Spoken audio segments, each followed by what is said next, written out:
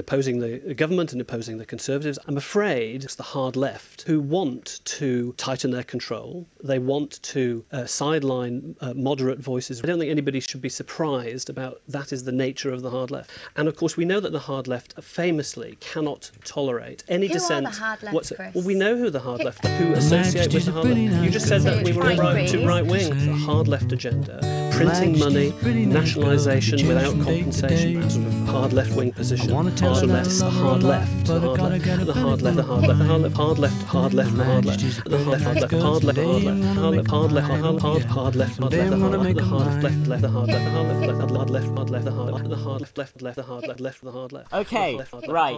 So did everyone hear that? I don't know if that will include that on our final recording. But yeah, so we just had an incident where I didn't record the first half hour or so of our conversation. So Jack has Havana syndrome, by the way. This is what's causing any technical glitches and errors. They've beamed communism into his mind.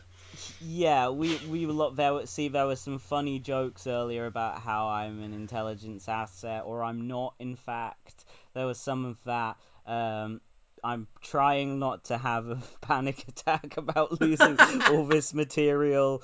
So I've said that it would be best if we just go into it and just carry on, not as if nothing has happened. We'll admit that something has happened, but it was such a strong start as well. It was such a fucking strong start, and now it's just this like rambling shit where people are going to be like, oh god, this podcast is fucking worse. Like most. Look, if people didn't like the rambling shit, they wouldn't have subscribed. They wouldn't be tuning in. Like, it's our signature style. We'll be fine. Look, all I'm saying is we simply dropped so many explosive libels and truth bombs that multiple recording softwares just refuse to have any of it.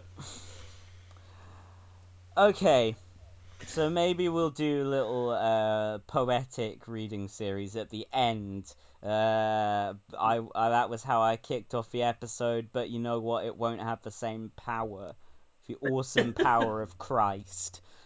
Reading it a second time round. So we're just gonna go and talk about this political stuff. I'm gonna not cry.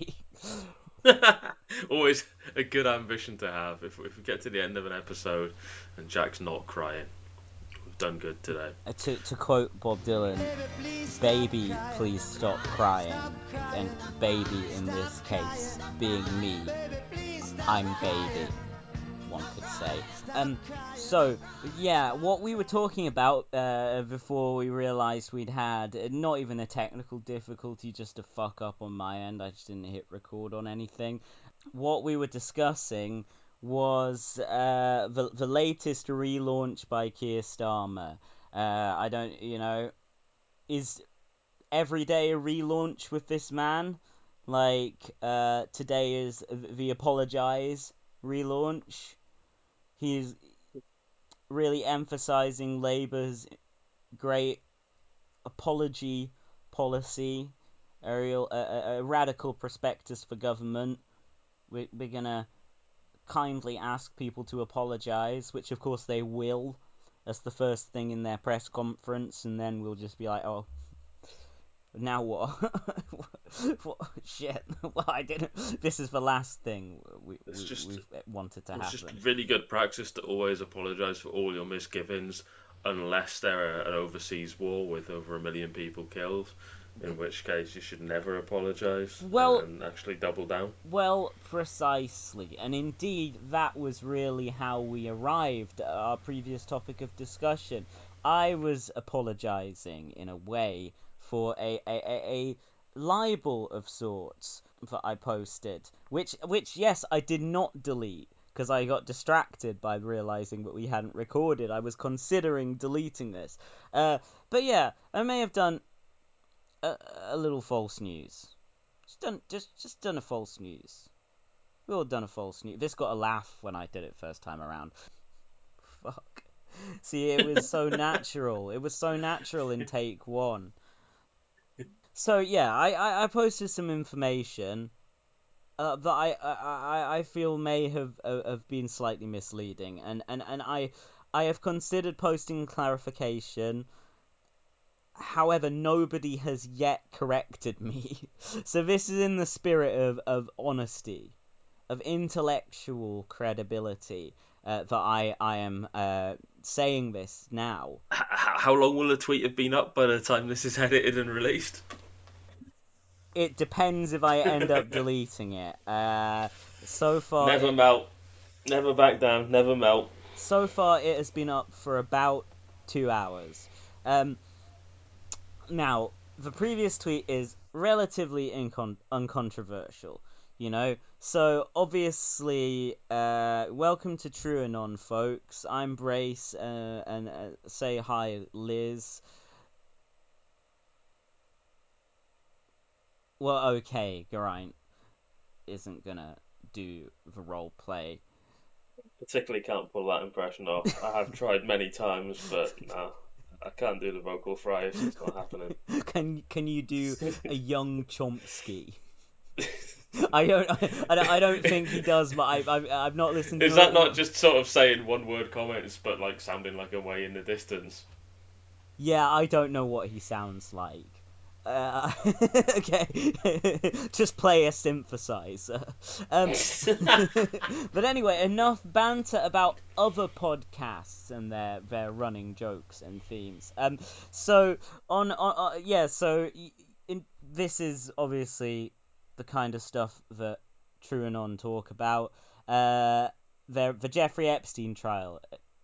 No, wait. The Jeffrey Epstein trial is In not hell. is not going on right now. Yeah. Maybe he's being subjected to the vengeance of the devil, but no. Jeffrey Epstein, depending on who you believe, either was not willing to go to trial himself, or a vast shadowy cabal were not willing for him to go to trial, and made sure that didn't happen. But anyway, his consigliere, Ghislaine Maxwell, is currently on trial, and as evidence today, the prosecution produced a picture of Jeffrey Epstein and Ghislaine Maxwell hanging out at a log cabin owned by the Queen in her Balmoral property in approximately 1999, when Prince Andrew, the Queen's son, Jeffrey Epstein's close friend, who is currently embroiled in a sexual abuse lawsuit of his own, linking in with the Epstein stuff. He was his guest. So somebody called Omid Scobie, who I suppose is a journalist. That sounded very condescending. I'm just saying I don't know who this person is, but I just saw this one tweet. A so-called journalist, Omid Scobie, this cunt. No, I literally don't know who this person is. Posted a tweet that included this picture of Epstein and Ghislaine sat outside the log cabin, along with a different picture of the Queen and I don't know, some other world-leading paedophile or something sat outside. Actually, looks kind of like Stephen Hawking. Maybe I need to look closer. Not Stephen Hawking, sorry, Stephen King. Stephen Hawking. You know, it's in there. You can't have Stephen Hawking without Stephen King. Am I right? Anyway, no, they don't actually look much like Stephen King on closer inspection, but I don't know who's with the Queen. Anyway, look, they're clearly the light's different in the two pictures, right? As a warm glow surrounding the Queen, as befits That's the one who has a God-given right to the throne. That's the famous not actively a paedophile glow. Conspicuously lacking from the other three people across the two photos. Yeah, So no, you're right. checks out. You're right. Sorry, yeah, I do believe in the divine right of kings, but I don't believe it applies to chicks. Charles. I actually had a dream. That's a very David Blunkett sort of view. I actually had a dream last night where Prince Charles died. I just realised, like, it was just literally like Prince Charles died, age 77, and it was just everyone was making fun of him for the fact that he never became king. He lived so long without ever becoming king. That would be really funny, but I think it would be funnier if he was like king for a week and then died. Yeah. But yeah, anyway, so yeah, there's very different lighting in retrospect in these two pictures. Like, lighting, I don't know, that makes it sound like it's a film a film set. The Queen has literally staged this photo with a crack camera crew to make it look like she wasn't, like, just out of shot in the photo of Epstein and Ghislaine. Look, I was there at a different time, a completely different time, honest. So I may have jumped the gun a little bit. I saw this tweet on the timeline and I was just like, there, the smoking gun, if you will. Because we know that the Queen has been pouring all these funds into defending Prince Andrew. Her love for him is unconditional. He is her favourite son. I imagine she's taken it pretty hard for reputational damage that he has endured for allegedly being a paedophile. Because we were saying this in take one. The Queen, who the fuck gets sued by the Queen? Probably some of the major British newspapers. What fucking Yeah, probably a long list of people. what member of the public? Look, I'm just banking on the fact that I won't have to do a please retweet apology for the Queen. Prince Andrew, however, allegedly a paedophile. Prince Andrew does.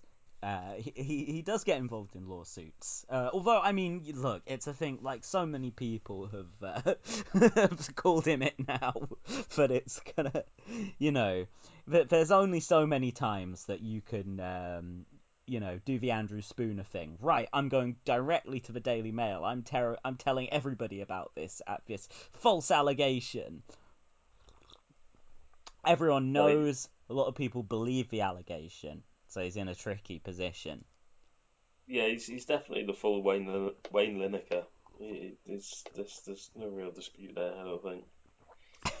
Anyway, we're not a Jeffrey Epstein podcast. We're a podcast that pro or anti. Sorry, that makes it sound like we're taking a centre ground. Yeah, we are an anti-Epstein podcast, but but being anti-Epstein is not our Epstein focus. agnostic. Yeah. Yeah. That, well, as Bob Dylan. The truth is in the middle.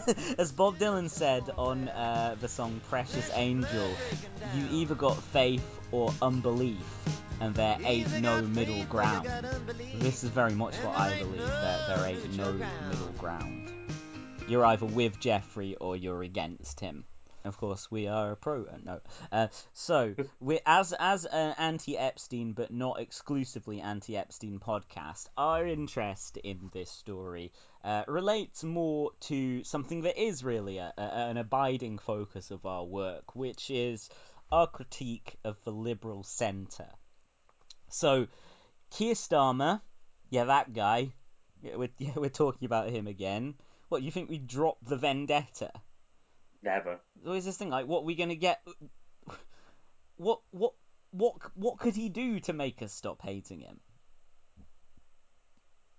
I'm not gonna say Yeah, on this podcast, I don't just think, in case one of our enemies ever listens to yeah, it. I don't think resign would quite cut it. I think I'd still hate him in that case. Yeah, yeah. Well, I did actually tweet. Obviously Starmer with his big apology relaunch. He's asking the government for an apology, and I would like Keir Starmer to apologise to me for all the wrong he has done Yeah, me, for stealing the yeah. future. I would like a personal apology to Keir Starmer. We know they've kept membership lists from at least back to when he took over, so there's no excuse for us not to all get an apology. Everyone, I think, deserves an apology, but especially me. And I didn't mean no one should apologise to Keir Starmer. I said to by accident there. From #Starmer apologise. To quote the great thought leader Ayesha Hazarika, I saw this tweet and I thought, finally, someone gets it. Just so we're clear, the Downing Street party was all Labour's fault. Exactly. That is what I've been saying, and people are just like, look, this hatred of Starmer just verges on the fanatical. I say that, look, there's nothing verging about it. Yeah, we're very open about this being like a full-time anti-Starmer podcast and related Twitter feeds. Like, Yeah, exactly. I mean, because that's always what we've done. We've attacked the centre, and the centre. Not that I think they're gonna go from electoral strength to strength or anything, but they're having a little moment right now where they're feeling quite emboldened. So fuck these cunts is what I'm saying. to put it lightly, fuck these cunts. So Keir Starmer was in Parliament today praising the Queen's moral authority and leadership during the pandemic. I mean, God, has the unelected figurehead shown more leadership than Keir Starmer? That's a good question. I don't know what she's done, so that instantly gives me a more favourable view of the Queen than Keir Starmer. But nonetheless, I'm not a monarchist, and this brown nosing, this sycophancy, strikes rather a different tone to the Jeremy Corbyn years, when he wouldn't attack the monarchy. You know, he'd say, look, it's not Labour policy to abolish the monarchy, because it wasn't number one on the agenda.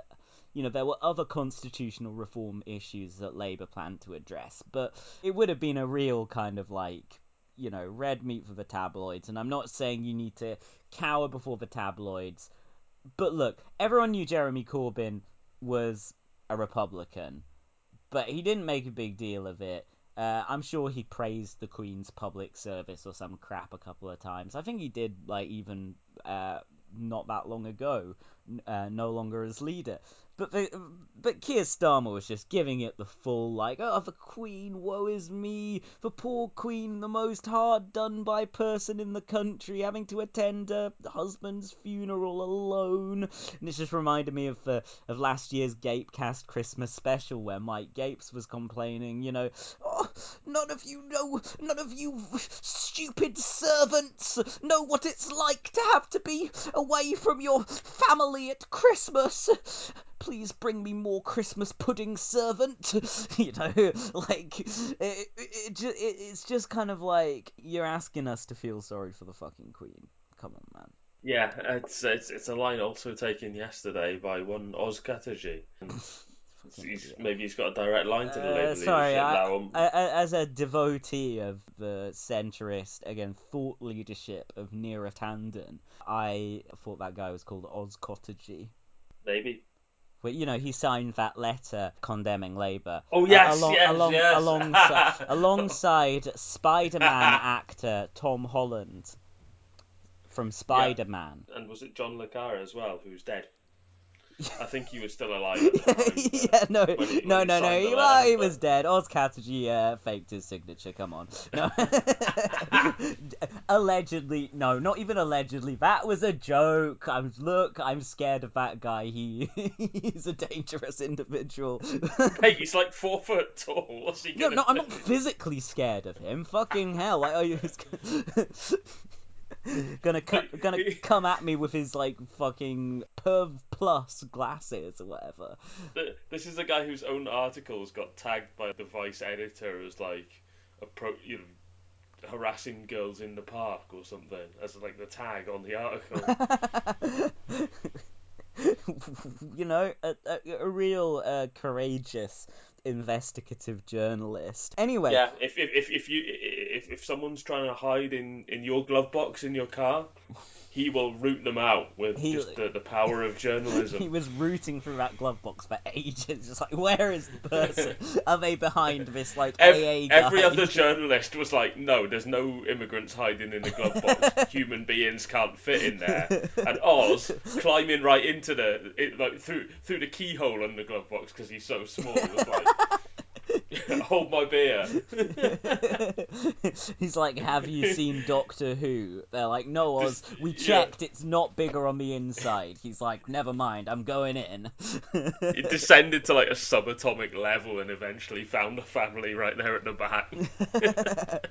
Anyway, since we're like retracing our steps, and now I'm having some fun doing it, admittedly, we're covering new ground. Bold new ground. We're innovating the podcast form. This is kind of how previously we got onto talking about David Blunkett, and this is how basically. So, just the timing of this is incredible. Look, it may or may not. It does not. The picture does not show the Queen and Epstein hanging out at Balmoral, in the words of a tweet by an unidentified anonymous Twitter troll I won't name, but follow and subscribe to the Patreon. Okay, it didn't show that, but it nonetheless showed that Epstein, this fucking world-renowned, not in a good way, world-reviled fucking paedophile and sex trafficker, was hanging out at the Queen's fucking private pad. Like, that's pretty big, you know? Come on, that's bad. And it's just, what Keir Starmer said today about the Queen's moral authority. It was like an echo of what Boris Johnson said during the televised non-debates. I don't think you can really call what they had at the last election like proper TV debates. It was like put them up separately and then have Andrew Neil shout at one of them separately to that. Like, it's not a debate, man. But in the televised faux debates, like there was a question about Prince Andrew and Epstein and all that, and Corbyn said something like, "Oh, it's pretty concerning, bad establishment paedophilia, not good," and everyone was like, "Actually, Jeremy, it is, you fucking prick." Rather they were like, "Fuck, okay, right, this is so self-evidently true." Aha! He pronounced Epstein with a sh sound.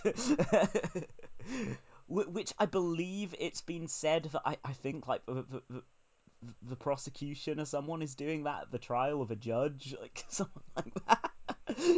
So I mean, it's just terrible to see how deeply anti-Semitism has seeped into the U.S. judicial system. But yeah. Anyway, then Boris Johnson came up at the non-debate and said, "No, the royal family beyond reproach, establishment paedophilia, absolutely fine." And everyone was like, "Got him. Fuck that Corbyn cunts." And so Starmer's just doing that today, and then this story comes out. It is mind-boggling. Just like, you could have picked any other day just to blow smoke up the Queen's arse. I'm sure he does shit like, he probably does do shit like this every other PMQs, and it was just unfortunate that this happened on a PMQ's day. Yeah, just great timing, and obviously it just brought to mind a couple of weeks ago, Starmer.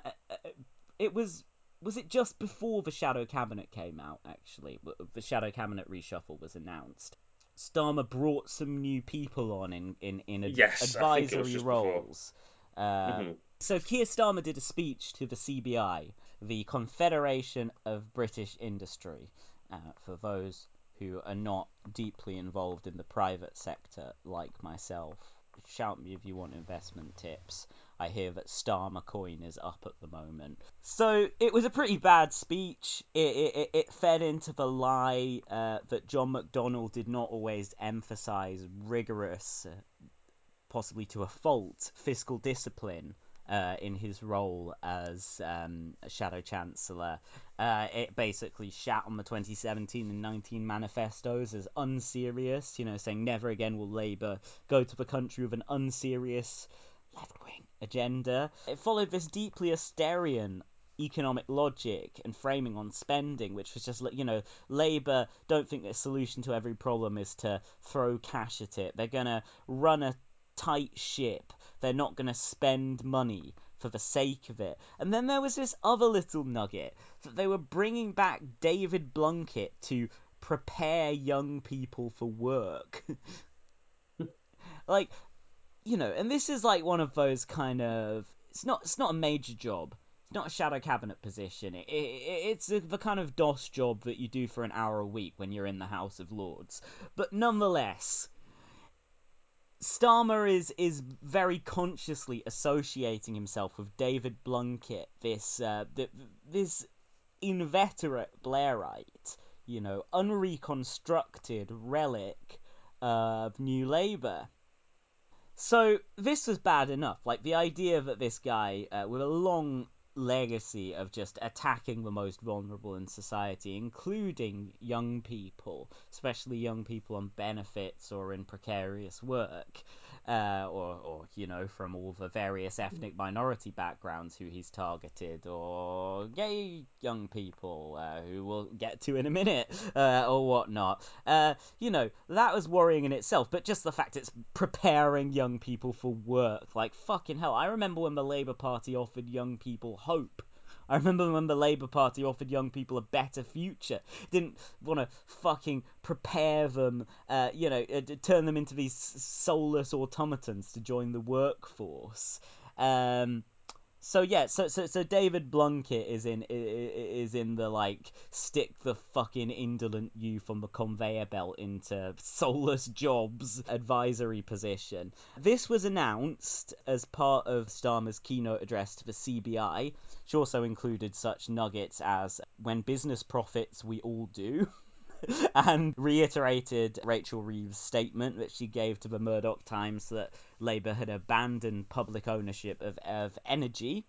2 days after that or something, a documentary aired on the BBC to commemorate the 30th anniversary of Freddie Mercury's death, in which David Blunkett was featured as one of the most prominent homophobic talking heads in archival footage, of course, from 1991. We'll get to whether he has since repudiated these views shortly. Spoiler, nah. But anyone who's read John Stone's thread on New Labour and all the major New Labours and what pieces of shit they are, and all the attacks on migrants and poor people, most vulnerable, that they were responsible for, it goes through all that stuff pretty exhaustively and names the names of who was the ringleader of which specific fucking thing. And Blunkett's record is really, really awful. But Keir Starmer could not have known that he would be featured in that documentary in a couple of days' time after giving him that role, being massively homophobic, claiming that Freddie Mercury lived a bizarre and unacceptable lifestyle. And yeah, I somehow don't feel this was referring to Queen's bizarre and unacceptable lifestyle choice to violate the cultural boycott of apartheid South Africa. You get the sense that this is kind of like these weird, these immoral gay people, kind of like that he was targeting in his comments. It's just a rake stepping thing, It's like, how could that happen? I mean, how could it happen? David Blunkett is a fucking cunt. That's how it could happen. Yeah. When you appoint somebody who's a fucking arsehole, then not only are people going to be able to produce archival evidence of them being arseholes, it might happen to, be produced in a widely viewed documentary about a beloved rock star watched by millions across Britain. But he's then going to immediately come out and say the same stuff because David Blunkett is David Blunkett. Yeah, I mean, even in a parallel universe where he'd come out and said, "I don't hold those views anymore," that's a bit embarrassing. Or if he just stayed quiet on it about it, and a lot of people would have assumed he would have changed his views to some extent, like, it would have blown up in Starmer's face within a few weeks anyway, because it's David Blunkett. He's just a cunt. The other example being, the most recent scandal before the current one, obviously, was about MPs taking second jobs and absolutely lining their pockets, and that's one of Blunkett's past disgraces and resignations, was because he was doing that on, at the time, a very large scale. It was, Yeah, most Blairites it was waited some until security after. firms that stood to benefit from things like ID cards if it ever successfully got them introduced. What? Yeah, I mean, what a piece of Just shit. open corruption. Yeah, at least most Blairites like waited till after they were no longer ministers. Sometimes they were still MPs before they took their cushy private sector jobs. You know, he just Yeah. flagrantly did it on the job. But yeah, so like the day after the Freddie Mercury documentary aired, where a lot of people were like, "Fucking hell, that's repugnant from David Blunkett." Nothing from Starmer. Like, remember when he appointed that Nita Clark idiot?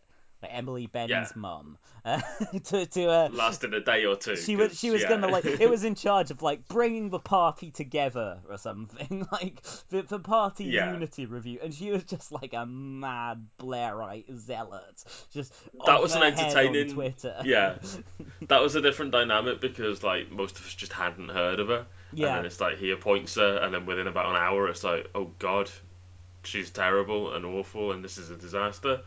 yeah. So he Whereas just with sacked her Blunt, immediately before she even yeah. could do the job.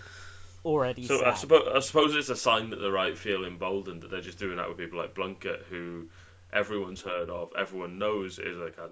Hang on, smashing up my room with rage at David Blunkett there. Yeah, fucking hell. It's Yeah, a very violent episode. yeah, but they obviously know that there will be criticism and blowback for the point in Blunkett, and they don't care. Yeah, they're just riding it out. Nobody connected to the leadership has said anything about this. It is not even a scandal on their radar. If this was like somebody Corbyn appointed, Matt Zarb Cousin Oh would have yeah, had to take like 500 calls from journalists about this in the space of an hour. Like, it would be accepted proof within a day for years by the entire lobby, every lobby journalist, that Jeremy Corbyn himself was homophobic, and that's why he'd appointed a homophobe. yeah, yeah, yeah. Like that's how it works. But if it's someone you like or a faction that you broadly like, you don't even acknowledge that the giant homophobe himself is a giant unashamed homophobe. Yeah, so I mean, let's just follow Blunkett's journey over these few days before we get to him finally addressing the comments. So Blunkett then did a great article in the Daily Mail where he hit out at the woke trans BLM, the woke trans BLM of yore, who that was like the writing in the shitty little cartoon they had, didn't it? I can't remember if there were like 3 different placards or just random words appearing in the sky. Not a good cartoon. Anyway, so I don't know. I mean, it had the effect that the cartoon had the effect of making David Blunkett look like quite a disturbed individual. So, in yeah, a it was a way, really it's funny actually one of the picture. more successful political cartoons I've seen in a long time. Yeah, so Blunkett wrote in that Monday's Daily Mail that he loved Radio 4 until it was hijacked by the left. So yeah, I'm just looking at the woke trans BLM picture now with steam coming out of Blunkett's ears. It's great, actually. You think a left winger could have drawn that, just like the making fun of him for being an old man yelling at a woke trans BLM cloud. So he basically like went off on this huge rant about how the BBC. Well, no, the BBC. But you could say, oh well, he's taking out his rage on the BBC for airing the Freddie Mercury documentary. Actually, no, he did that separately. He specifically targeted Radio 4 in his column for the Daily Mail, in which he said that without listing any actual examples from their programming, that it was all just woke left-wing nonsense about appeasing, the woke trans BLM, and he didn't cite any examples of things within the programming that irked him, but he cited a couple of shows, which were The Archers and The Now Show. And yeah, as Geraint said, there's a picture of The Now Show impresarios, Steve Punt and Hugh Dennis there, who are like the most milquetoast Yeah. comedians in the country. I'm pretty sure because of like Uh, BBC impartiality, they have to have like Jeff Norcott on The Now Show, or like yeah, yeah. some Like Lee Bald. No, he doesn't get anywhere near fucking TV or radio anymore. Yeah. But like, and Lee Kern doesn't get any writing gigs. Lee The other Kern, Lee yeah, Bald. No, they're not going to hire him. That would be a step too far. But like Punt and Dennis, they've been fairly high profile, I guess, for about 30 years now, and like never had any controversies of any kind ever.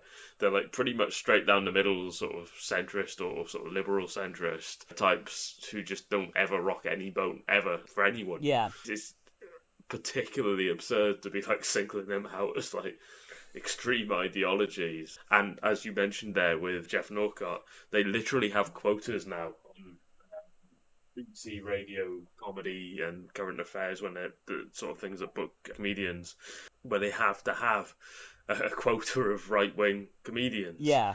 The reason they keep putting Jeff Norcott on so much, to the point he's probably making insane amounts of money now, certainly compared with before this happened, is because he's one of the only openly right-wing comedians that they can put on TV or the radio on short notice and be fairly confident he's not going to be openly racist or do a hate crime. You know, so he hoovers up all the bookings, and they're trying desperately to find more Jeff Norcotts, but they're all either like really shit or just like Lee Hurst or that fucking guy who got himself banned off Twitter, Bald? Andrew Lawrence, Oh yeah, who are just Bald, gonna yeah.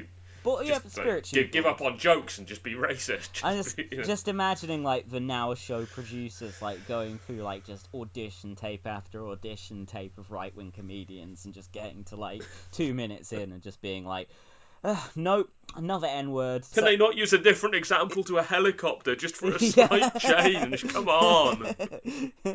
This guy said defence helicopter. Get him on. We've got a talent here.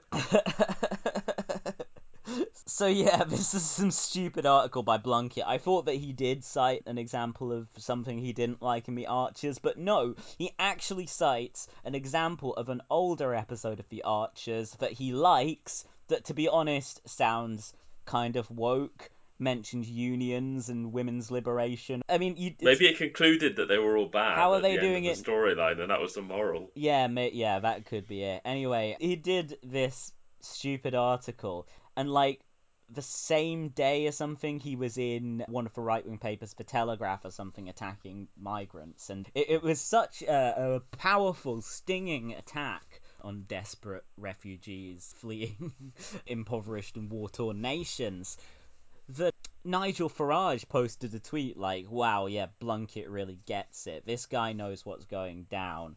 And that reminds me, was it in take 2 and this current take that I read out the Ayesha Hazarika tweet, like, she really gets it? I think it was take 2. Yeah, okay, well, I hope so. Anyway, it's all Starmer's fault. Yeah, I think I did. I think I read it out. Anyway, so Nigel Farage was like, Blunkett understands the immigration issue in a way that neither of the major parties do. So you can't help but get the sense Keir Starmer wants a bit of that. He wants to be surrounding himself with Nigel Farage-approved people. Yeah, and he's doing a damn good job of it. You got to say, he's set himself a goal, and he's making good progress. Yeah, well, that could almost be our segue into the shadow cabinet, but I have one more thing about Blunkett, which is, so the Daily Express. I cite the Daily Express because, like I say, the Blunkett thing did not become a scandal. You know, I thought it's very, people are generally very interested in historic remarks made by politicians, but apparently in this case, not of note to most of the papers, even in light of his new role within the Labour Party. But the Daily Express, ever the intrepid, the home of real journalism, they actually did contact Blunkett. So when Express.co.uk approached Mr. Blunkett for a comment on a resurfaced clip, the peer attacked the BBC for misinterpreting him. Lord Blunkett said, "For reasons I am not prepared to speculate about, left-wing BBC conspiracy, the makers of this otherwise excellent programme chose to misinterpret the thrust of what I was saying." Like, what was the thrust? What did he mean by a bizarre and unacceptable lifestyle? This extract from a BBC Question Time 30 years ago was in fact a response to a question and demonstrated a desire to reach out to all those facing the challenges of AIDS prior to the availability of retroviral drugs. Like, Yeah, sounds like it, yeah. yeah, how are you reaching out to them by being, you immoral scum? It would be cool if Hey, you look, got. it's not just immoral scum who get this. It would be Like, cool. Yeah, no, Tom Hanks got it. Maybe Blunt. I mean, a character portrayed by Tom Hanks. Maybe is it not your position, your long-standing position, that Tom Hanks is immoral scum for being Tom Hanks? it is my position, yes, but maybe Blunkett was one of the straight people who only came round to realizing that AIDS was bad when Jonathan Demme directed Philadelphia in 1993. In which Tom Hanks played a straight man who had AIDS, and people were like, oh shit, straight people and white people can get this too. Damn, that's really bad. So yeah, I'm not sure how Blunkett was like reaching out to people by, calling them bizarre and unacceptable. Kind of like, yeah, I'd like you guys not to die, but, stay the fuck away from me, you weirdos. Like, fuck this cunt. So anyway, the Express asked him if he'd apologise for his comments, and he said, that was then, now is now, what is there to apologise for? It's like, well, if now is now, what is now your view on this? What have you changed your view, or do you just petulantly feel that you shouldn't ever have to be accountable for your previous remarks as a public figure and a politician? Not an elected figure anymore, obviously, fucking House of Lords. Anyway, we got into the Blunkett thing because it was just an example of the fantastic, like, rake-stepping timing of Keir Starmer. Yes. This guy has better timing than any drummer I know. Right on the dot. Like, it's just like he always, like, sacks Rebecca Long Bailey or fucking kicks Corbyn out of a party. Whenever the Tories are involved in some massive scandal, I'm half expecting him to, like, publicly flog and hang John McDonnell for being in the IRA tomorrow or something while the current Tory scandal is going on. Yeah. No, he'll wait until John McDonnell melts on something and then he'll do it. Because he's got to make sure to look as stupid as possible in all of this. Seeing as we're talking about Starmer and his latest relaunch, his latest really acclaimed relaunch, I've seen my friends in the British. Oh fuck. Okay, just break it off. Robbie Shakespeare has died. Bob Dylan's Infidels, one of my favourite Bob Dylan albums, and Robbie's deep, booming bass makes that easily one of the least embarrassing attempts by a classic rock artist to incorporate reggae into their sound, particularly on tracks like Joker Man, I, and indeed referenced in the long-lost part of this episode, License to Kill. Robbie Shakespeare, all-time legend, played on a lot of great records beside Bob Dylan's Infidels. Big up. Sad about that. Keir Starmer had him killed. Yeah, I don't think that... There's a number of reasons that's unlikely, not least because he has no connection with the UK at all. But as DPP, Keir Starmer would have probably put him in jail for playing on Peter Tosh's Legalise It. yeah, 100%. He would have put him in jail as a temporary thing until they figured out how to deport him. Look, man, I've got mad respect for any musician who played on Mick Jagger's She's the Boss album in 1985. And also Gary Barlow's Sing album in 2012. Well, I respect Gary Barlow more now, which is still not respect, still minus respect, but I respect him more now for calling up Robbie. And did he get Sly along as well? Sly Dunbar, Robbie's musical partner and drummer. I'm learning more about 2012 Gary Barlow solo albums. In fact, it was Gary Barlow and the Commonwealth Band. Oh my So god. that's quite bad. He was technically part of the Commonwealth Band. Okay, we gotta just talk about this album for a second, because this sounds fucking awful. This is like... half of it's co-written with Andrew Lloyd Webber. Oh my god, this is... And then there's covers of like Land and Hope and Glory and God Save... Oh my... you've got to look at this album. It's incredible. This is a cursed object. The first two tracks... This has ruined my night, fucking learning about this in the middle of recording. It's actually upset me more than us losing the first half hour or so of recording. This is great. No, I'm loving this. So this is the kind of album I love as a historic artifact that I will never listen to. This album came out in 2012. This is like at the height of Gary Barlow's support for the Conservative Party. It was part of the Diamond Jubilee celebrations, so bringing it back to Queen Elizabeth here. Please don't sue me, Your Majesty. Yeah, also, do you think that Starmer got a tip-off from his handlers? Like, yeah, some bad shit about Epstein at Balmoral is going to come out. Her Madge is going to be in a pretty difficult position. Could you fluff her up a bit at PMQs, please, mate? Yes, I will do anything you say. I'm a pathetic worm. Anyway, the first two tracks on this Gary Barlow album are two different versions of the title track, Sing, a co-write with Andrew Lloyd Webber, and the first version of Sing is credited to Gary Barlow and the Commonwealth Band featuring Military Wives. He fucking did have Sly Dunbar on it as well. He did, he had Sly hell. and Robbie. Sly and Robbie on Sing by Gary Barlow and the Commonwealth Band featuring Military Wives. What? That's got to be the biggest discrepancy in ability and credibility of two acts playing on the same song. The Military Wives and Sly and Robbie together at last. This is like the most this barely counts as an album, man. This is an EP. It's 24 minutes. This is cursed. Like the only song, like it's all covers apart from the title track, right? Yeah. The only song like in its original form you actually want to listen to is Here Comes the Sun. Yeah, in its original form, not by Gary Barlow and the Commonwealth Band. No, and they've only done that. They've only put that on. All right, probably a really mediocre interpretation of a good song, because he'd already recorded it to use in a UK advertising campaign for Marks and Spencer. So he's just like, yeah, bung it on, I got a new release coming out. The plebs might like that. Just grasping at straws like, oh shit, I'm out of material. Andrew Lloyd Webber is off voting to immiserate poor people in the House of Lords. Yeah. So I shit, he doesn't have time to do another co-write with me. So what have I got in the can? Oh yeah, Here Comes the Sun. And also I guess it's kind of like, it's a British classic, isn't it? You know, it's like the Beatles. What's more British than the Beatles?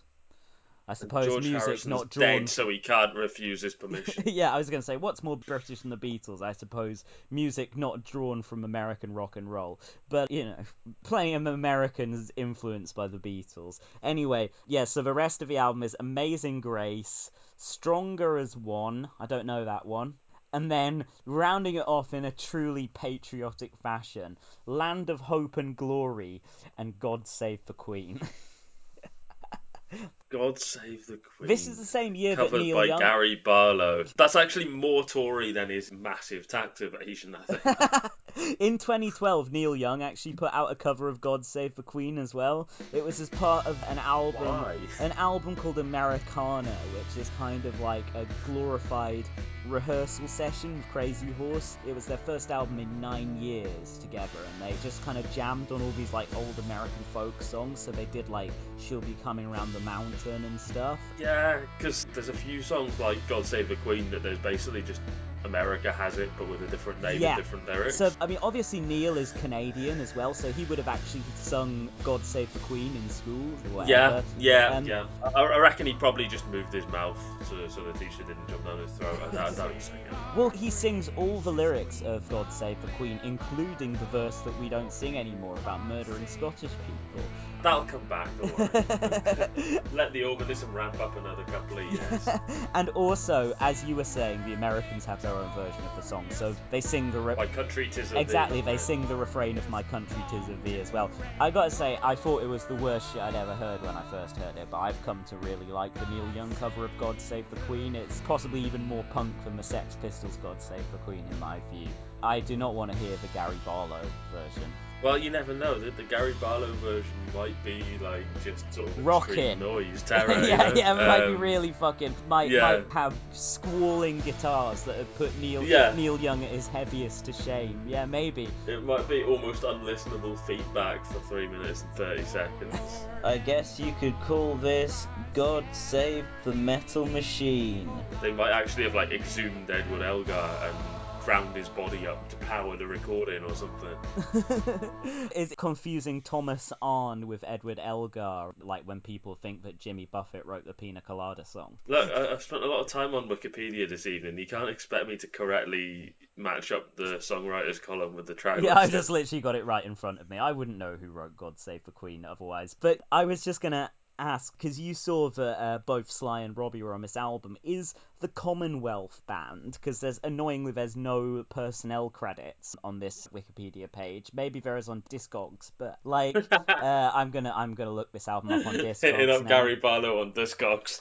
Gary Barlow sing Discogs. Maybe I'll find like a rare 2-disc edition with like 5 more versions of the title track. The only reason I've found out they were both on it is if you go to the Wikipedia page for the song itself. Oh, he goes on about like traveling the world and finding singers to perform. That's what I was thinking the Commonwealth Band was. The gimmick of the song is him and Lloyd Webber aimed to write the music to the song before Barlow would travel the Commonwealth looking for musicians, singers and contributors and begin writing the lyrics and producing the song as he visited remote villages and countries. Like Jamaica. Well, the remote island of Jamaica. Go to this obscure little town, Jamaica. You've probably not heard of it. Yeah. I had to find singers to perform in front of the Queen. This is probably the biggest challenge I've ever taken on musically. I'm so excited and thrilled to be a part of it. No, I hadn't heard of Sly and Robbie before, but I spent 10 minutes on Spotify. Yeah, a big Infidels fan, I'm sure. Or maybe he's more of an Empire Burlesque guy. He was like, man, the rock solid beat on tight connection to my heart. It's the most smoking shit. Someone played him Legalize It and told him it was about like offshore accounts. Wait, no, I'm pretty sure I read an interview of Gary Barlow where he was talking about like being really depressed and smoking like 10 spliffs a day or something. Yeah, he's heard Legalize It. He just hasn't learned anything from it. It just went in one ear and out the other. So yeah, now let's address this Shadow Cabinet issue. It's taken us an hour. It's taken us more than an hour. Yeah, okay. It's taken us an hour of usable material and half an hour of unusable. Yeah, obviously half an hour of good material. No, there's at least 40 minutes of good material. I think we pretty much went over all the shit that we did before, apart from like the shit about Bob Dylan and Mike Gapes. And look, I'm gonna be honest. Yeah. People can come to like any fucking episode of our show if they want to hear me talk about Bob Dylan and Mike Gapes. Yeah, they're not really the most underexplored topics in the great Realpolitik back catalogue. Yeah, look, it was only a couple of lines and 3 tweets by Gapes, so if we want, right at the end, maybe we can come back to them, but... Yeah, so I think the best way of doing this is a surprise reshuffle. No one really saw it coming, and then the day after the rumbling started, he did it. Yeah. And it was the usual drags on for ages, bit chaotic, everyone briefing against everyone shit. But let's go through the new appointments one by one in the order of how important Wikipedia thinks the position is. And to say what we think about him. So, the first major change that he's done is he has appointed David Lammy to the Foreign Office. Well, the Shadow Foreign Office, obviously. Voted for the Iraq War. Voted for the Iraq War. I think this is the highest profile position that David Lammy has had. He has replaced Lisa Nandy, which admittedly very funny. yeah, that's great. Nandy shit canned, and everyone was saying this may seem like a demotion. This would traditionally be viewed as a demotion. It's like, yeah, because it fucking is. Do you seriously? To be fair, to be fair, her new position, which is like Shadow Minister for leveling up or some shit, like Shadow if Minister you for are some fucking made up bollocks. no. If you have the position that is literally just repeating the Tory slogan again and again, and the entire position is based around the Tories framing, so you lose even if you win when you're briefing versus them, that actually plays really well to Lisa Nandy's skill set. I think it's a great fit. You've done really well there because she can absolutely repeat Tory lines uncritically and sometimes more competently than many Tories. The Guardian, in multiple articles, were just like totally spinning this shit for Nandy. They were saying, on the face of it, this was a mere editorial, Miss Nandy looks to have been demoted. Like, have you ever heard of Occam's razor? Like, sometimes the face of it is it. Do you remember Great Officers of State Gate, where this was actually one of the only 4 positions that matters? The one that she's been demoted from. Sexist Corbyn. How fucking dare he? Yeah. I mean, it's not like you can scroll through this literal page of this reshuffle and see male mediocrities everywhere. Fucking Ian Murray, Pat McFadden, Wes Streeting. Oof, let's keep our powder dry. Some names there. Some heads. John Healey. Some bald fucking heads. Some very, definitely some heads. Yeah. Yeah, so on the face of it, looks like Ms. Nandy has been demoted. In another article, Nandy's shift from Shadow Foreign Secretary to the levelling up brief would traditionally be regarded as a demotion. It's like, when you hear it in that context, it's like, oh yeah, Shadow Foreign Secretary, that like time-honoured position. The levelling up brief. Here is how Nandy herself described her new position. A very long title that Michael Gove has concocted for himself. Use the old like title, you fucking idiot. Somebody then. as ruthlessly ambitious as Lisa Nandy, I feel like would probably rather have one of the great officers of state than, and I quote, a very long title that Michael Gove has concocted for himself. I feel like one of these carries more prestige than the other. You know, they have towns in other countries too. They do. You can try all sorts of shit. You can bomb the ones in other countries and no one gives you shit for it. If they have towns, but they're sort of toy town things. They're not real people. Yeah. So, Nandy fucking shit-canned. Nandy out, to all intents and purposes. And there were rumours as well that she'd get demoted in the previous reshuffle, but it never transpired. Yeah, but this was after about 6 consecutive reshuffles where it's like, Nandy's expected to benefit as one of the top performers in the Labour Party. What are we doing? What are we doing this week, Keir? Oh, reshuffle. What are we doing next week, Keir? Relaunch. What about the week after that? Reshuffle. And that. Relaunch. But it's just the same fucking people every time, and yet he somehow managed to never take a step leftward in a single appointment from his original one. That takes skill at this point. It's like a logic puzzle. Yeah. It's like, how can we make this more right wing? It's like, Jenga. It's like shifting about, putting people in the correct places. Blairite Jenga. They'll start digging up people like James Purnell, who aren't even MPs anymore. So start literally digging them up. Who's a bad Blairite who's dead? Like they'll put Tessa Jowell in the shadow cabinet. There's not that many dead proper Blairites, are there? I'm going to keep that joke about Tessa Jowell in. I think the statute of limitations applies here. Yeah. It's been enough time now. I think there's been some dark bargain by the Blairite inner circle from about 2000 that have just...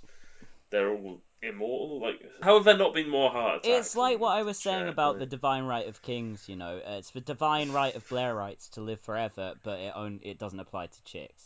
So dudes only zone. Sorry, Jackie Smith or whoever else is still hanging on. They didn't promote that many women. Yeah, no, there's not. There's really not. I can name really crap at 2 Blairite women. Oh, Harriet Harman, I guess. She's retiring though. Yeah, clung on. I think she wasn't even seen as a Blairite at the time. That shows you how far right the Labour Party has been. She was seen as like too feminist to be a Blairite. They were like, and she mentioned class once and caused the entirety of Labour HQ and Downing Street to shit themselves. Yeah. Not to make Harriet Harman sound good. She mentioned class once. And Hodges resigning as well. That is some more news that we've got. She's stepping down because these people are just political bed blockers. They stayed in place so that a left winger didn't get selected in 2019. What's that stupid old cunt who made the hugely anti-Semitic joke about shekels? He's standing down as Oh, well. Barry Shearman? Shearman, that's the one, yeah. Just some Barry no-mark cunt. Just some stupid 80-year-old bastard who only still had his seat because if we got rid of him, they might elect someone infinitesimally to his left. Yeah. Which is why all these people are stepping down now. I saw he's the longest serving Labour MP, and I'm just like, fuck. What a fucking indictment. Bring back Skinner, man. Although actually, wasn't Frank Field longer serving than Skinner? I can't remember. He'll be dead soon. Yeah. Well. In his own account, he will be dead soon. So it's not a joke about it. You may infer that we are really happy that he's going to die soon, but we haven't said that. No, it's just going by the word of the man himself. What else we got? Has Angela Rayner been demoted from any of her 6 jobs? Nope. Her 6 jobs are still intact. I bet she is putting her all in. Sorry, she's only got 3. No, she's got 6. She's got 6 titles. Sorry, they added them to her previous jobs. Okay, so she started off with 3 and now has 6. Yes, yeah. So the next most high-profile, or the next most important change after David Lammy, and certainly the one that has the lobby hooting and hollering, is Forensic Yvette. Friend of the show. She's taken back the forensic title, which she was probably really bitter about losing to Keir Starmer for a couple of years. Yeah. And I'm hearing from Paul War and all the lads that she's right in there scoring goals against the Tories. The Tories were sent off for an early bath after an encounter with Yvette. Yeah, she's kicking goals and making the Tories offside. Yeah, she knows the rule. She does. She knows the rule and will use it forensically. The golden rule of politics, that is, which is never betray the club. She's like the Martin Keown of centrism. But she's a new Home Secretary, so she's not just brought back into the fold. It's an important position and one where someone like her can do a huge amount of damage to many British people. Yeah, also this personnel change shows how much of a better deal Lammy got than Nandy, because he just got moved to a different great office of state, whereas Nandy was just given some fucking non-job. Yeah. So this, of course, Nandy was given one of the things that Angela Rayner has 6 of. Yeah. And Annalise Dodds has about 20 of as well. Oh God, yeah. Just give her a sympathy title at every reshuffle. But Yvette Cooper, of course, has previously held this exact role for 4.5 years between January 2011 and September 2015. Yeah. And in that time, she just relentlessly shat on immigrants, benefits claimants, the disabled. She was channeling the full Johnson, the full Blunkett, the full Straw. She's a monster. But she sounds quite good in the 10-second clips you sometimes see on the news that no one who isn't interested in party politics pays attention to anyway. Yeah. And therefore this is a good appointment. Well, it was an appointment specifically for the media. I mean, instantly, the Guardian were there in their editorial praising her as an experienced pair of hands specifically for her track record on immigration policy. The worst shit that she has done in her career. By the way, some absolute prick on Wikipedia, right?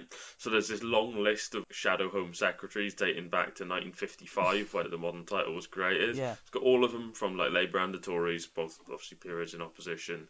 It's got obviously Diane Abbott as the 2 before Yvette Cooper from October 2016 to April 2020. And some little cunt has actually put in under her name absent 7th of June 2017 to 18th of June 2017. What No reference, nothing like that.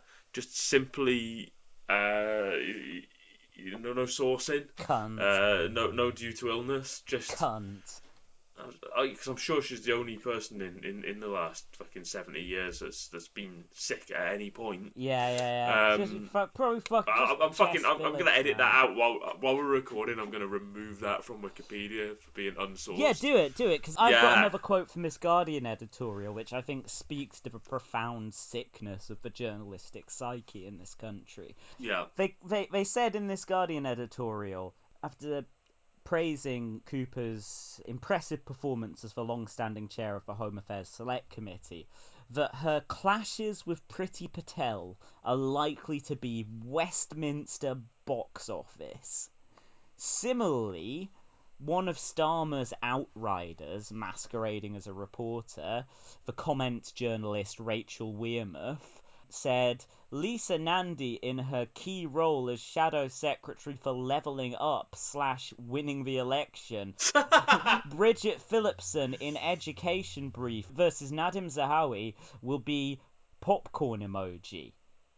Like, I mean, fucking literally no one who the popcorn emoji is aimed at has heard of either of those people, or is ever gonna watch 5 seconds of arguments about education over the dispatch box in Parliament. It's mad. Oh, it's the adverts on I'm a Celebrity. Quick, put BBC Parliament on. Let's see what they're up to. Like, yeah. No, fuck Never off. mind that giving a shit about Bridget Phillipson is some profoundly weird, like, progress, Labour students, social review kind of shit. The only time I've, like, fucking heard anything about Nadim Zahawi was when he supported Donald Trump for president and then went on the Andrew Marr show to cry that he wasn't allowed to go to the US to celebrate Trump's inauguration because of a Muslim ban.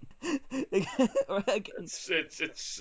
a shame, but it's one of the all-time great me reaping, me sowing moments.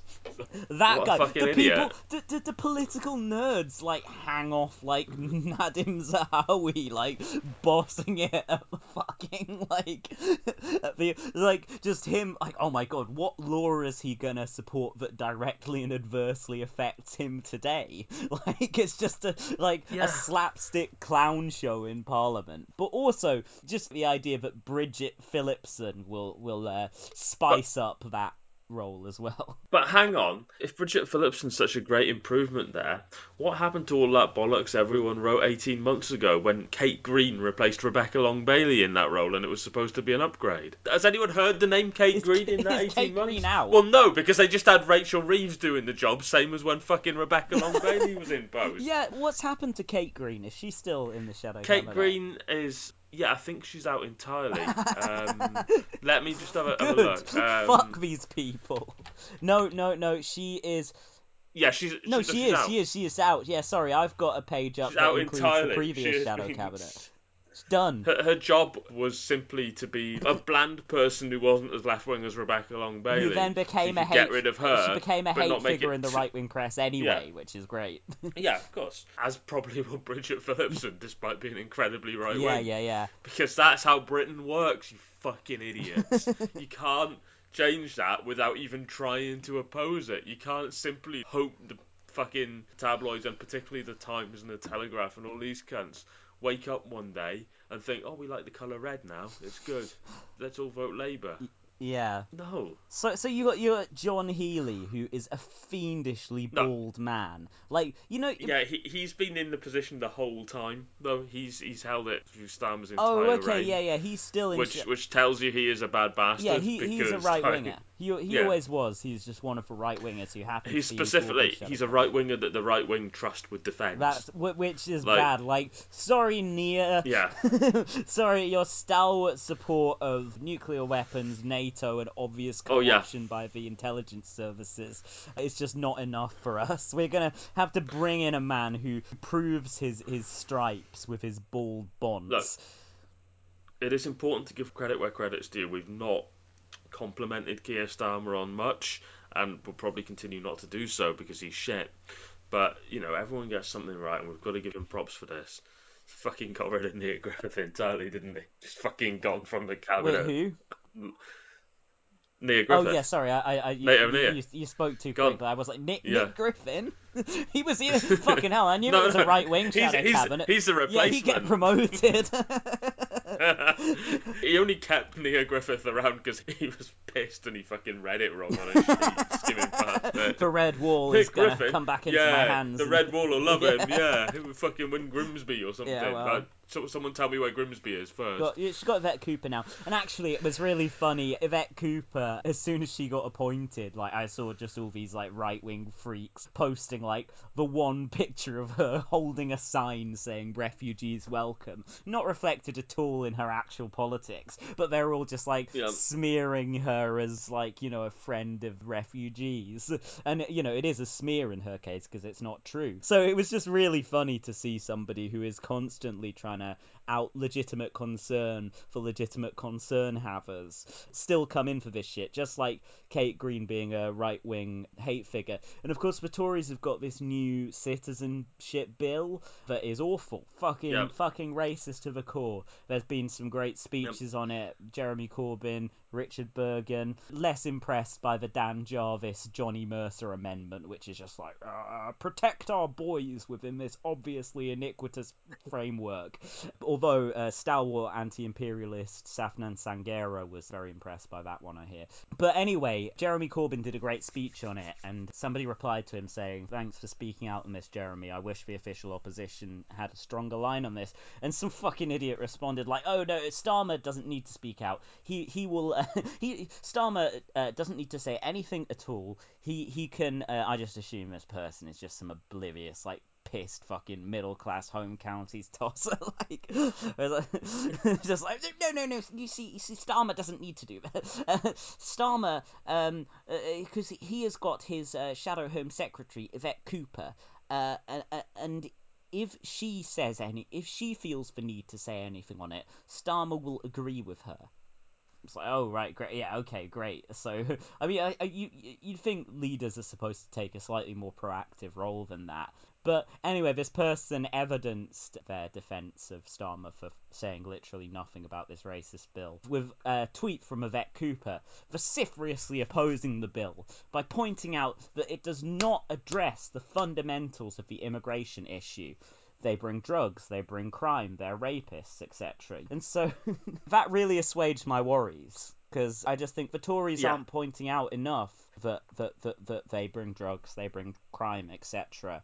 And if Keir Starmer's not going to do it, then thank God we've got Yvette Cooper. Yes, forensic Yvette Cooper, call her by her name. Yeah. And, back to... So, Oh, sorry. Say your thing. So, I was going to move on. Yeah. So what we... I was just going to say one more thing about John Healey. You know, yes. You saw all these nasty comments about the looks of Chris Williamson when he was an MP. You know, you saw a lot of stuff about how ghoulish he looked, etc. And look, I'm just saying that the same people who made those comments fucking stan the likes of John Healey, Pat McFadden, and Jim Murphy. The Skeletor triplets. Look, if the Chuckle Brothers were bald and evil,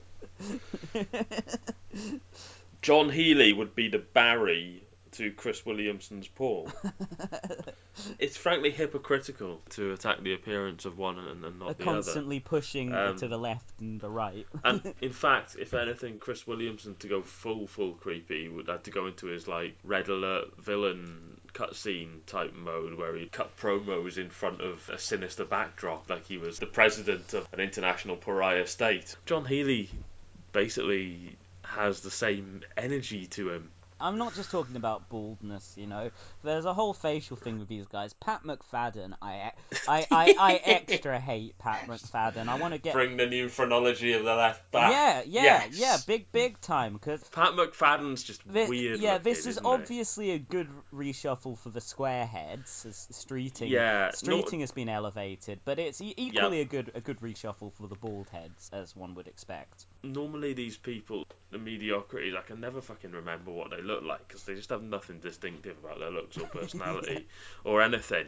But I did that tweet ages ago. It was like the Progress Conference, and the sign behind them was like the Landlords Association or whatever the fuck it was sponsoring it. And it had Pat McFadden looking really embarrassed with his stupid drawn skull head like in the corner of it, and that was like the punchline. And just ever since that, even if I'd not actually tweeted about it, it's like, oh, that fucking guy on the rare occasions he crops up anywhere. Fuck that cunt. Such a... that's what I'm gonna say. There's like 5 MPs or something that are just known purely, almost 100% for just being like, yeah, they turn up to all the Progress events and they go along with the Progress lines, and they don't get any attention for it, but they're like loyal right-wingers. And now these people are starting to finally fucking get promoted. Yeah, after their long period in the wilderness. Some of these people joined Parliament at exactly the wrong time, and now they're like finally starting to enjoy themselves. Yeah. I suppose if we're moving on from John Healey, then next on the list I see one Mr. Ed Miliband. Yeah, he's had part of his old brief kept together, so he's still in charge of climate change. It's like climate change and net zero now. Is he in charge though? But he's had. Is he really he's not in charge. He's nominally He's in charge. But, in the sense of Rebecca Long Bailey when she was still in Starmer's shadow cabinet. They've explicitly taken away the business part of his brief. Yeah. I mean, what clearer a signal can you give? Like, demote this fucking communist Ed Miliband. Yeah. Do you remember all the nonsense around the 2015 election of like, oh, he just doesn't get business. Ed Miliband doesn't get business at all. Oh god, yeah. And it was like really, really fucking the mildest things he was proposing, or like, oh, he just doesn't understand the entrepreneurial mindset and all this shit. Yeah. Well, the new Starmer actually believes that shit. He doesn't realise it was just a constant attack line by the right to undermine him. He does. He actually genuinely believes it. Well, that's been the big revelation of the Starmer period, isn't it? But all the people who you've kind of maybe thought their views had adapted slightly in the Corbyn years, they'd thought, okay, well, I fucking hate Corbyn, but like maybe we were wrong that the party was too anti-business in 2015. None of them have changed their minds. Like they all like hold exactly the same like ridiculously right-wing views that they did when they tried to make Chris Leslie the Shadow Chancellor. For example, the new Shadow Secretary of the Treasury, Pat McFadden, mentioned a minute ago for his bald fucking head, blamed the party's 2015 defeat on Ed Miliband turning the page on New Labour. So his appointment is another very clear signal. And I mean, turn the page back. Jonathan Reynolds, despite his appalling hairline, just shave it already, bro. I want to throw in a contemptuous bro there. But he is like one of the least objectionable Blairites. I know that's not saying much, but he's the one who has shown some Miliband-esque instincts. He doesn't come across as actively evil, which backs up what you're saying, but he's just a big sack of nothing. He'll do nothing with the brief. Yeah. The only interesting things he ever does is gets drunk once or twice a year and starts beefing with like the mildest criticism in his Twitter response, like an evil version of Lloyd Russell Moyle. I remember he sarcastically liked a tweet I did once saying that he owed his front bench career to the left. Which, I mean, who gave him his front bench job? Jeremy Corbyn. Yeah. Objectively true. So basically, he has got business and industrial strategy now taken away from Miliband, and yeah, it could be given to a worse Blairite, but at the same time, giving it to somebody from Progress is just as big a signal as you can give. Yeah. In his article on the reshuffle, largely very critical of Starmer, Owen Jones says that business and industrial strategy was taken away from Ed Miliband, although allies believe he emerges enhanced with full control. He emerges enhanced? Like, come on, with full control of the Green New Deal brief. Well, his allies would fucking say that, wouldn't they? That doesn't mean they believe it. His allies are telling you, a sympathetic journalist, that he is enhanced. He's got less to distract him from it now. Like, come on. I totally get what Owen Jones is doing. He wants Starmer out at all costs, and so is bigging up people like Rayner and Miliband, because he for understandable reasons, clearly feels like the left for the time being are a bit of a busted flush. That's not to say he's not on the left, although perhaps in moments of anger I have made comments to that effect in the past. We've all beefed with Owen Jones at some point over the last decade. It's like a left-right of passage. But there is this kind of desperate spinning for Angela Rayner and Ed Miliband seeping into Owen Jones's articles on the Labour Party. It's all like, Keir Starmer has done this petty and vindictive thing to Angela Rayner's aide, and it's like, it is terribly petty and vindictive what they did. On the other hand, it's quite cunt. funny that it's happening to the Rayner Fuck Angela Rayner. She said she would suspend like thousands of members of the Labour Party, and like admittedly, I've said I would probably like unenthusiastically vote, if not campaign for her, if she challenged Starmer for the leadership, just because, like Owen, I can't fucking see what could be worse than this. But on the other hand, fuck her. On the other hand, I don't sympathise with these people, and so I'm not so sympathetic to the line about, although obviously again it shows what a petty and pathetic man Starmer is, the way that he basically sabotaged Angela Rayner's speech on how the Tories are corrupt, but not scum. Can't call them scum. Can't call them racist, whatever she said at conference. But she was going to do a big speech on how the Tories are corrupt in her like trademark John Prescott plain talking deputy leader role, and then Starmer did this reshuffle and completely overshadowed it, and her speech got like no press. Yeah, again, good example of why Starmer's a bad leader, but also I don't give a fuck and it's funny. Let's move on. Other than that, let's sort of band these together a little bit, because otherwise we'll be here all night. But Nick Thomas-Symonds and Jonathan Ashworth. Gone. But Ashworth probably moved sideways, I think, from slightly downward from health to work and pensions. It's another important role that he'll do fucking But with. another very telling thing, it's like they've moved a moderate right-winger, Jonathan Ashworth. That's moderate. You see, not a I didn't just call him a moderate right-winger. He's on the right of the party, but he's not like that right-wing. They've replaced him with Wes Streeting. I mean, fuck off. Wes Streeting, who's probably positioned himself to start with in this first week or so, slightly to Ashworth's left, which is just damning on how little Ashworth could be asked. Yeah. How easy should it have been to have the health brief during COVID? And even before that, during the real impact of years of Tory cuts starting to hit home, 6-figure staff shortages and all this. But it's worth saying that Ashworth was he was Corbyn's shadow health secretary as well, and like obviously there's criticisms to be made with how he handled that role, not just in his policy approach, but in fucking telling the media how shit the party is and how fucking shit Corbyn is. But on the other hand, there were good policies, good ideas coming out in the final days of Corbyn while Starmer was running for the leadership, and Ashworth was involved in that. But then that was because, in his defence, like probably an element of it was he was more able to take his own initiative because Corbyn had a less top-down approach. Obviously, there was the other side was that Corbyn and McDonnell would still be involved, and they would still be saying whether or not they thought that was in keeping with what they wanted in terms of their domestic agenda. But Starmer's leadership is so centralised. He has such an iron fist on, practically everyone in his shadow cabinet. Well, everyone in the previous shadow cabinet. In the first one, they were all being shadowed by Rachel Reeves. He doesn't really trust many of these people. Although, if you are to believe him, he does now. He doesn't really, I guess, trust his previous teams. No.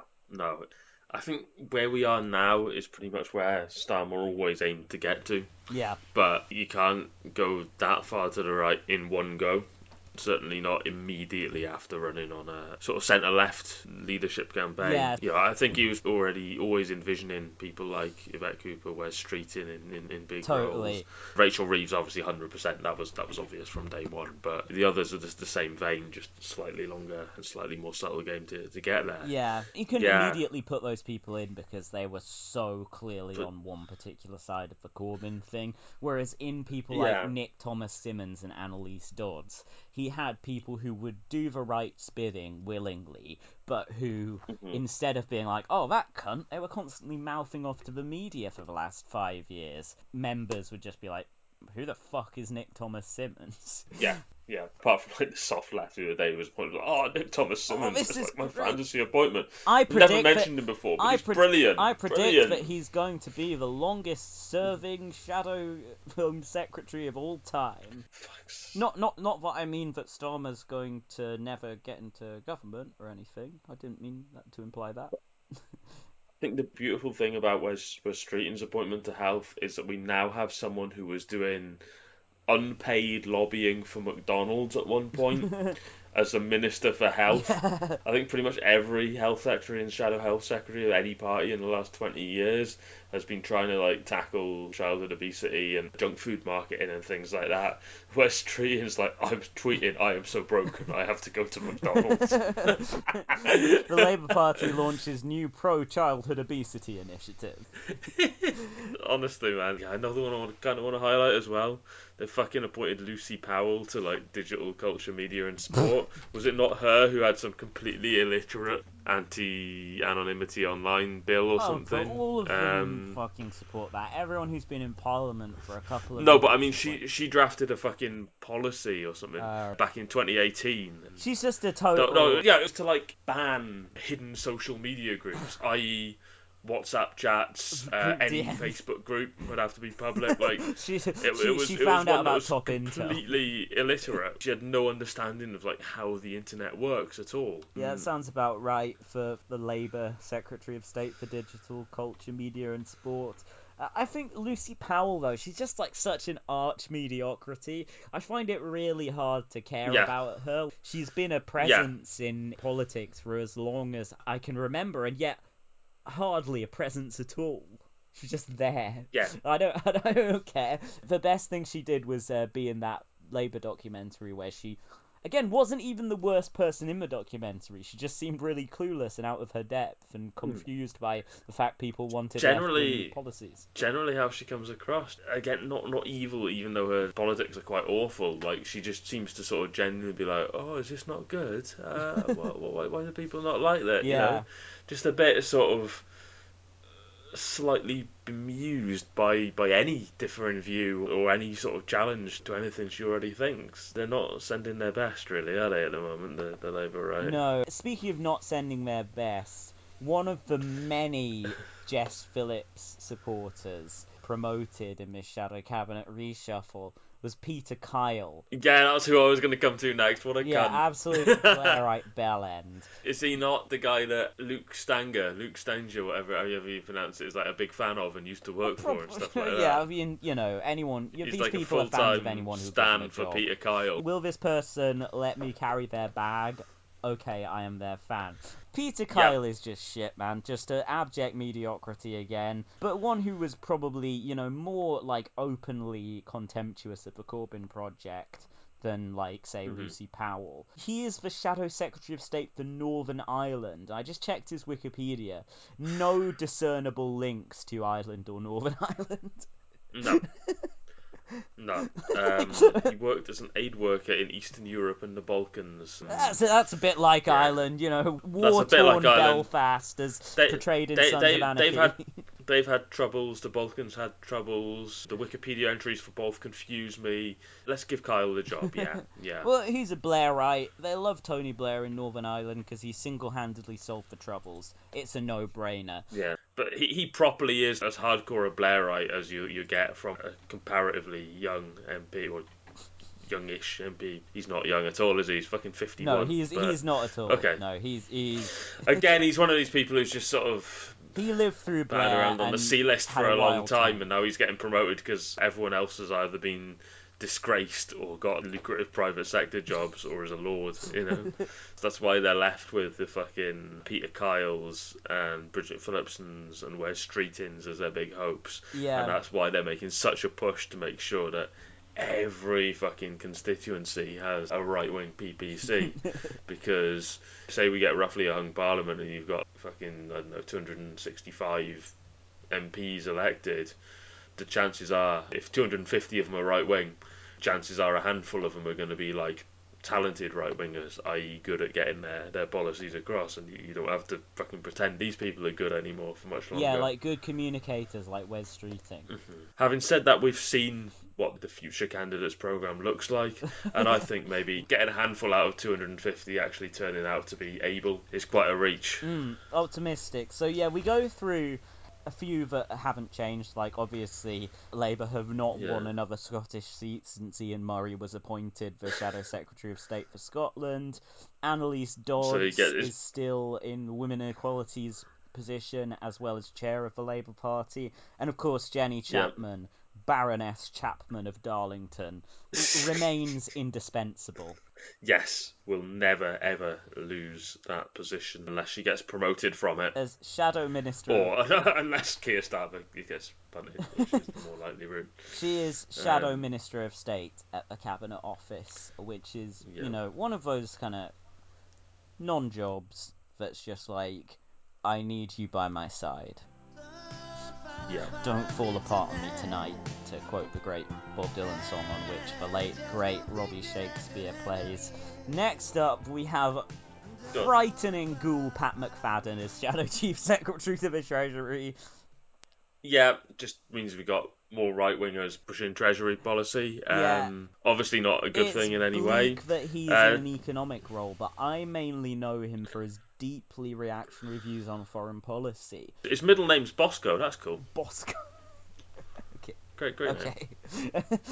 He was Shadow Minister. He was chair of Scottish Labour students. That's somehow the most right-wing thing on his Wikipedia page, like above all of his positions. That's got to be even worse than normal Labour students. He got sacked on the same day as Michael Doogar in January 2016. Well, yes, he was part of a Doogarite plot.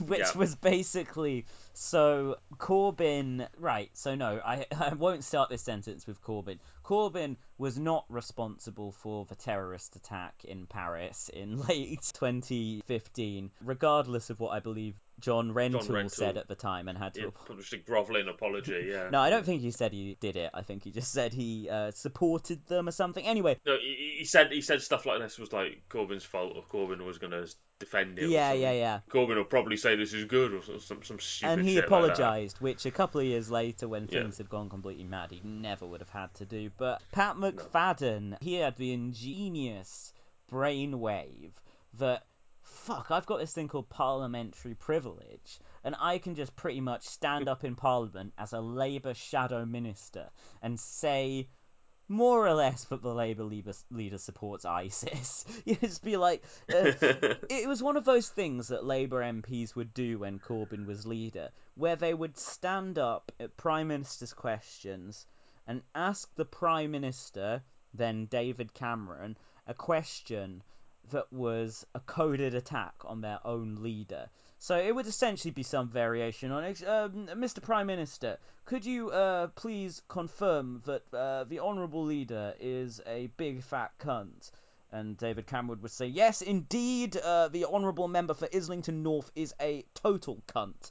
And Pat McFadden basically did this. He stood up and was like, Mr. Prime Minister, isn't it terribly wrong that some on my own benches would like to attribute terrorist incidents to the military actions of the West?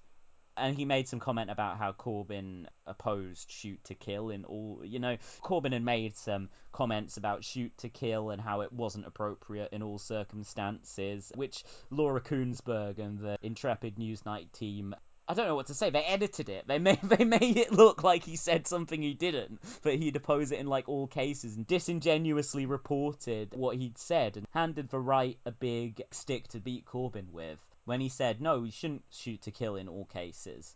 They were like, no, kill?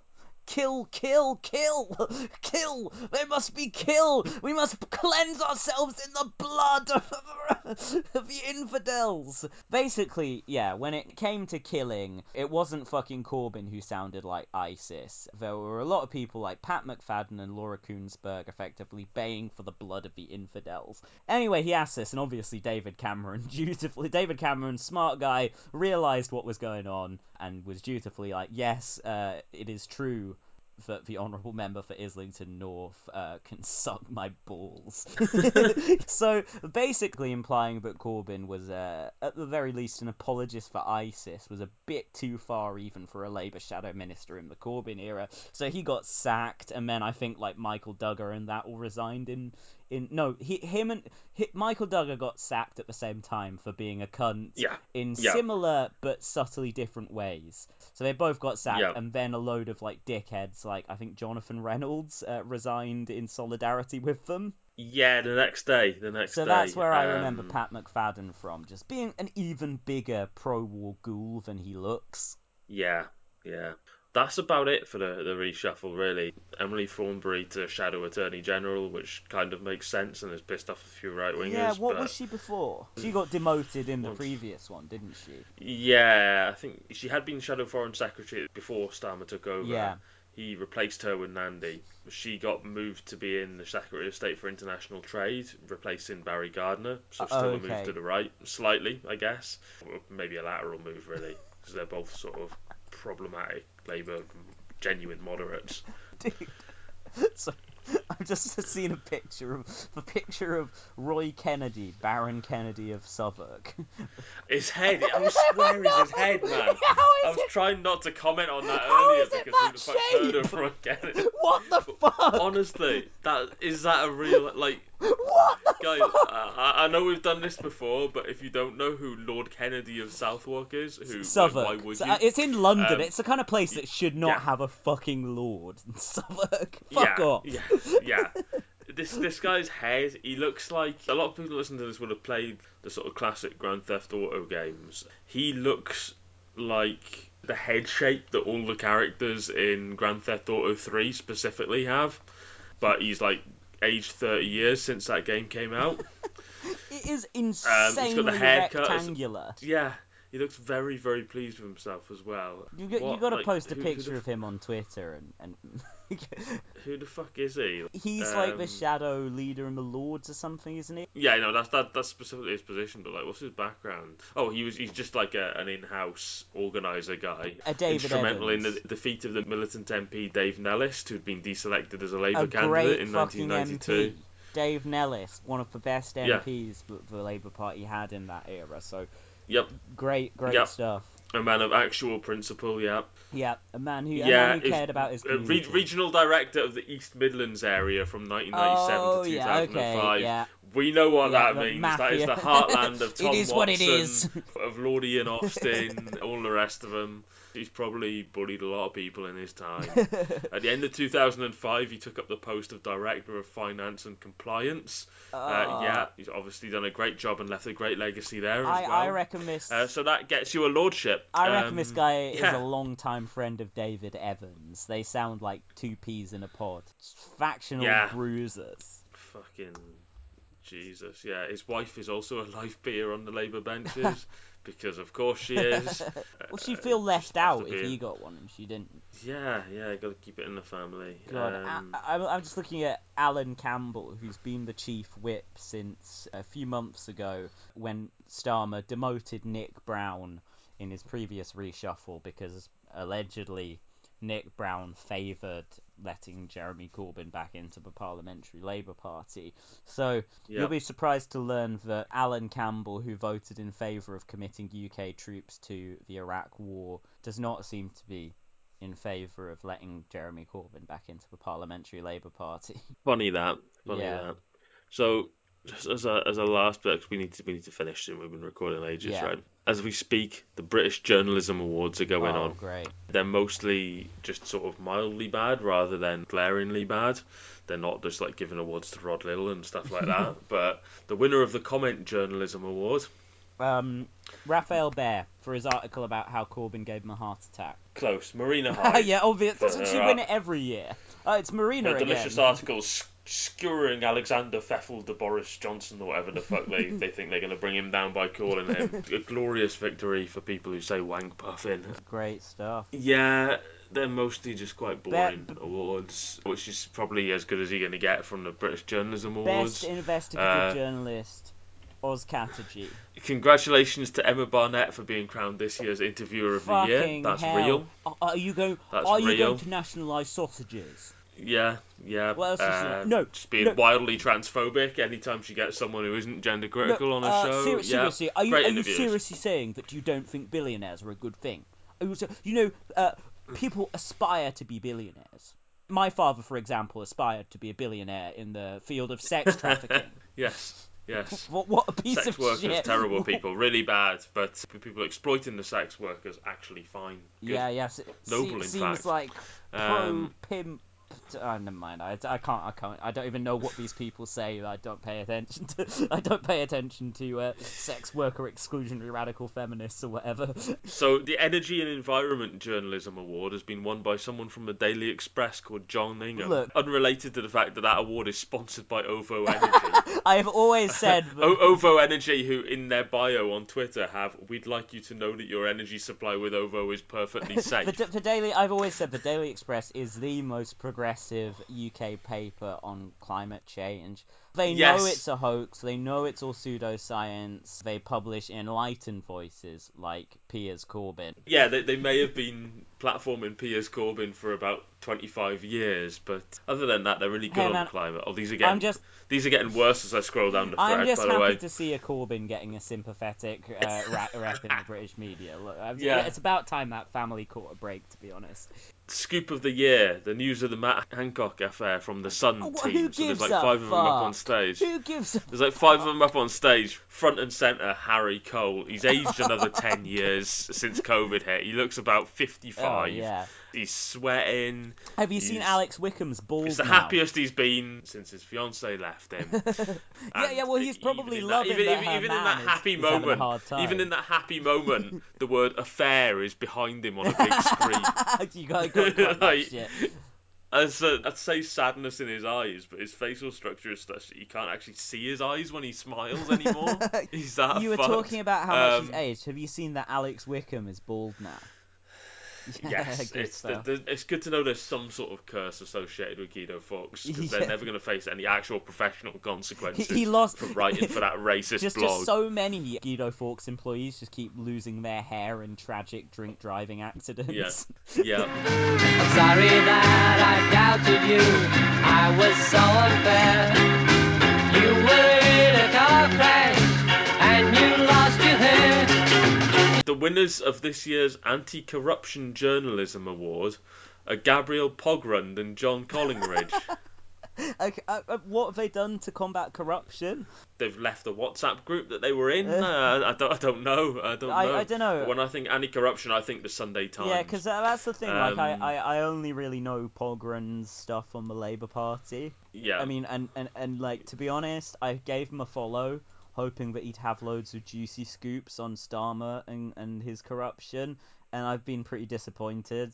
It's almost like he lost interest as soon as his stupid book came out. Yeah, it does feel a little bit like he's no longer as interested in railroading the Labour Party on a daily basis now that the left aren't in control. This year, the Campaign of the Year award goes to Daily Mail's Betrayal of the Brave. The same campaign about properly supporting our troops that they've been running every year for as long as I've been alive. Great. Brilliant. Well done. Innovative campaign. Gotta support the troops. Gotta support the troops. Safnam Sanghera told me, and it's clearly the anti-imperialist view in that case. Yeah. News Provider of the Year award, which is, you think is quite a major award at the Journalism Awards, gone to the fucking Guardian. Lies and smears. Yeah, most of these are just boring. Journalist of the Year is that Robert Moore guy from ITV. Don't know who that is. Smartest journalist, Jane Merrick. I think that's it. I presume Journalist of the Year was the big one at the end, so I think we're done. They've not given that many racists an award this year. Only a couple. Only a couple, only a handful. The entire Sun team. Yeah. What a state of affairs. But it is hilarious that that's going on where probably half of people in the room were like at that party and sweating. And Yeah. How many acceptance speeches do you reckon like dedicated it to Allegra Stratt for being like the first one under the bus? Do you reckon? Did Pippa Srerar get anything? No.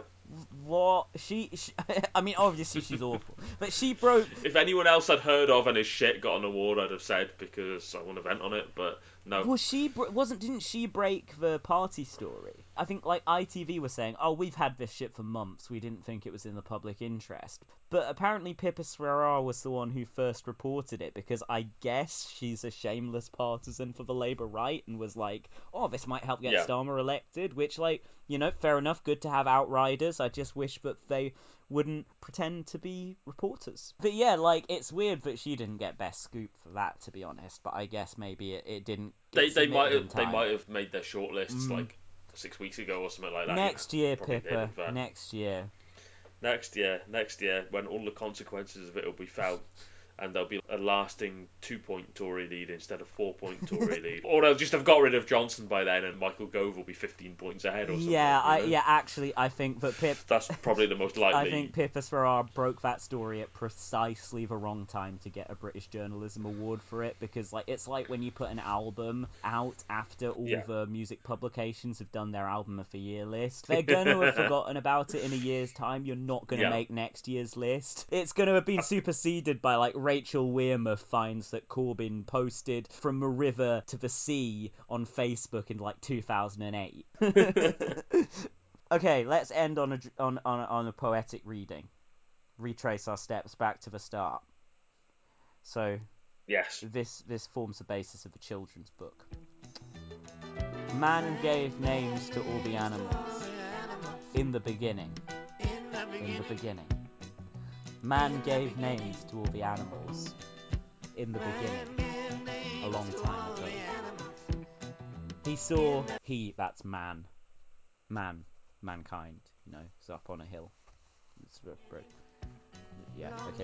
he saw an animal up on a hill, chewing up so much grass until she was filled. He saw milk coming out, but he didn't know how. Think I'll call it a cow. Think I'll call it a cow. A pivotal moment in the history of both man and cow kind, when the cow got its name. There are many things I find funny about this song. Man gave names to all the animals, if you couldn't work that out from the refrain. One of them is that not only is chewing grass cited as one of the primary characteristics of a cow, but also I think of a sheep. It is not the cow's eating grass on a hill, and the sheep is eating grass on a mountainside. Also, why would man be so perplexed by the fact milk was coming out of the cow? Would he not make the educated assumption that the milk was coming out in accordance with the same principles that lead milk to come out of humans? Similarly, there's a verse about a bear where the only adjective used for the bear in the entire verse is furry. It's just big furry paws and he liked to howl. Great big furry back and furry hair. I think I'll call it a bear.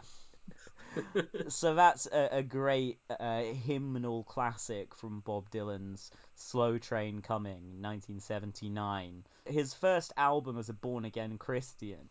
But also, one might ascertain from some of the lyrics, his first album as a born-again gapesist? Could it be? Because on the very first track, Gotta Serve Somebody, in one of the verses he says, you might like to wear cotton, might like to wear silk, might like to drink whiskey, might like to drink milk, might like to put them together in the same factory. But you're going to have to serve somebody, is the point. Whether you're a milk fan, a whiskey fan, a fan of both mixed together, you're going to have to serve somebody. Yes, indeed. Maybe it be the devil, it may be the Lord, it may be warlord of the Southern Ilford area, Michael John Gapes. But you're going to have to serve somebody. You're going to have to serve somebody. You're going to have to serve somebody. I think Larry David's inflections are creeping into he does that kind of thing, Well, I was going to say an awkward situation, but practically every scene in Curb Your Enthusiasm is an awkward situation of some sort. Yes. But yeah, I would say these two lyrics, I think it's fascinating that they're on the same album. They both seem to be inspired by the way of the Lord. Just fascinating, and it's probably the deepest that Bob Dylan would lean into Gapesism in his music until 2006, when he would declare, as I have alluded to a number of times on this podcast, on the song Thunder on the Mountain, that he has sucked the milk out of 1,000 cows. Haven't we all? Well, Michael Gapes has. We found a couple of tweets where he talks about how he likes Bob Dylan. That was pretty much it. That was the other thing that we did in the bit of the episode that we lost. So yeah, I think we've made up for lost time now. I think we've compensated. More than enough, I think. Yeah. Yeah. I think that turned out pretty well in the end. Yeah, man. So it's all good. All right, thanks for tuning in, everyone. Hope you enjoyed this reshuffle rundown.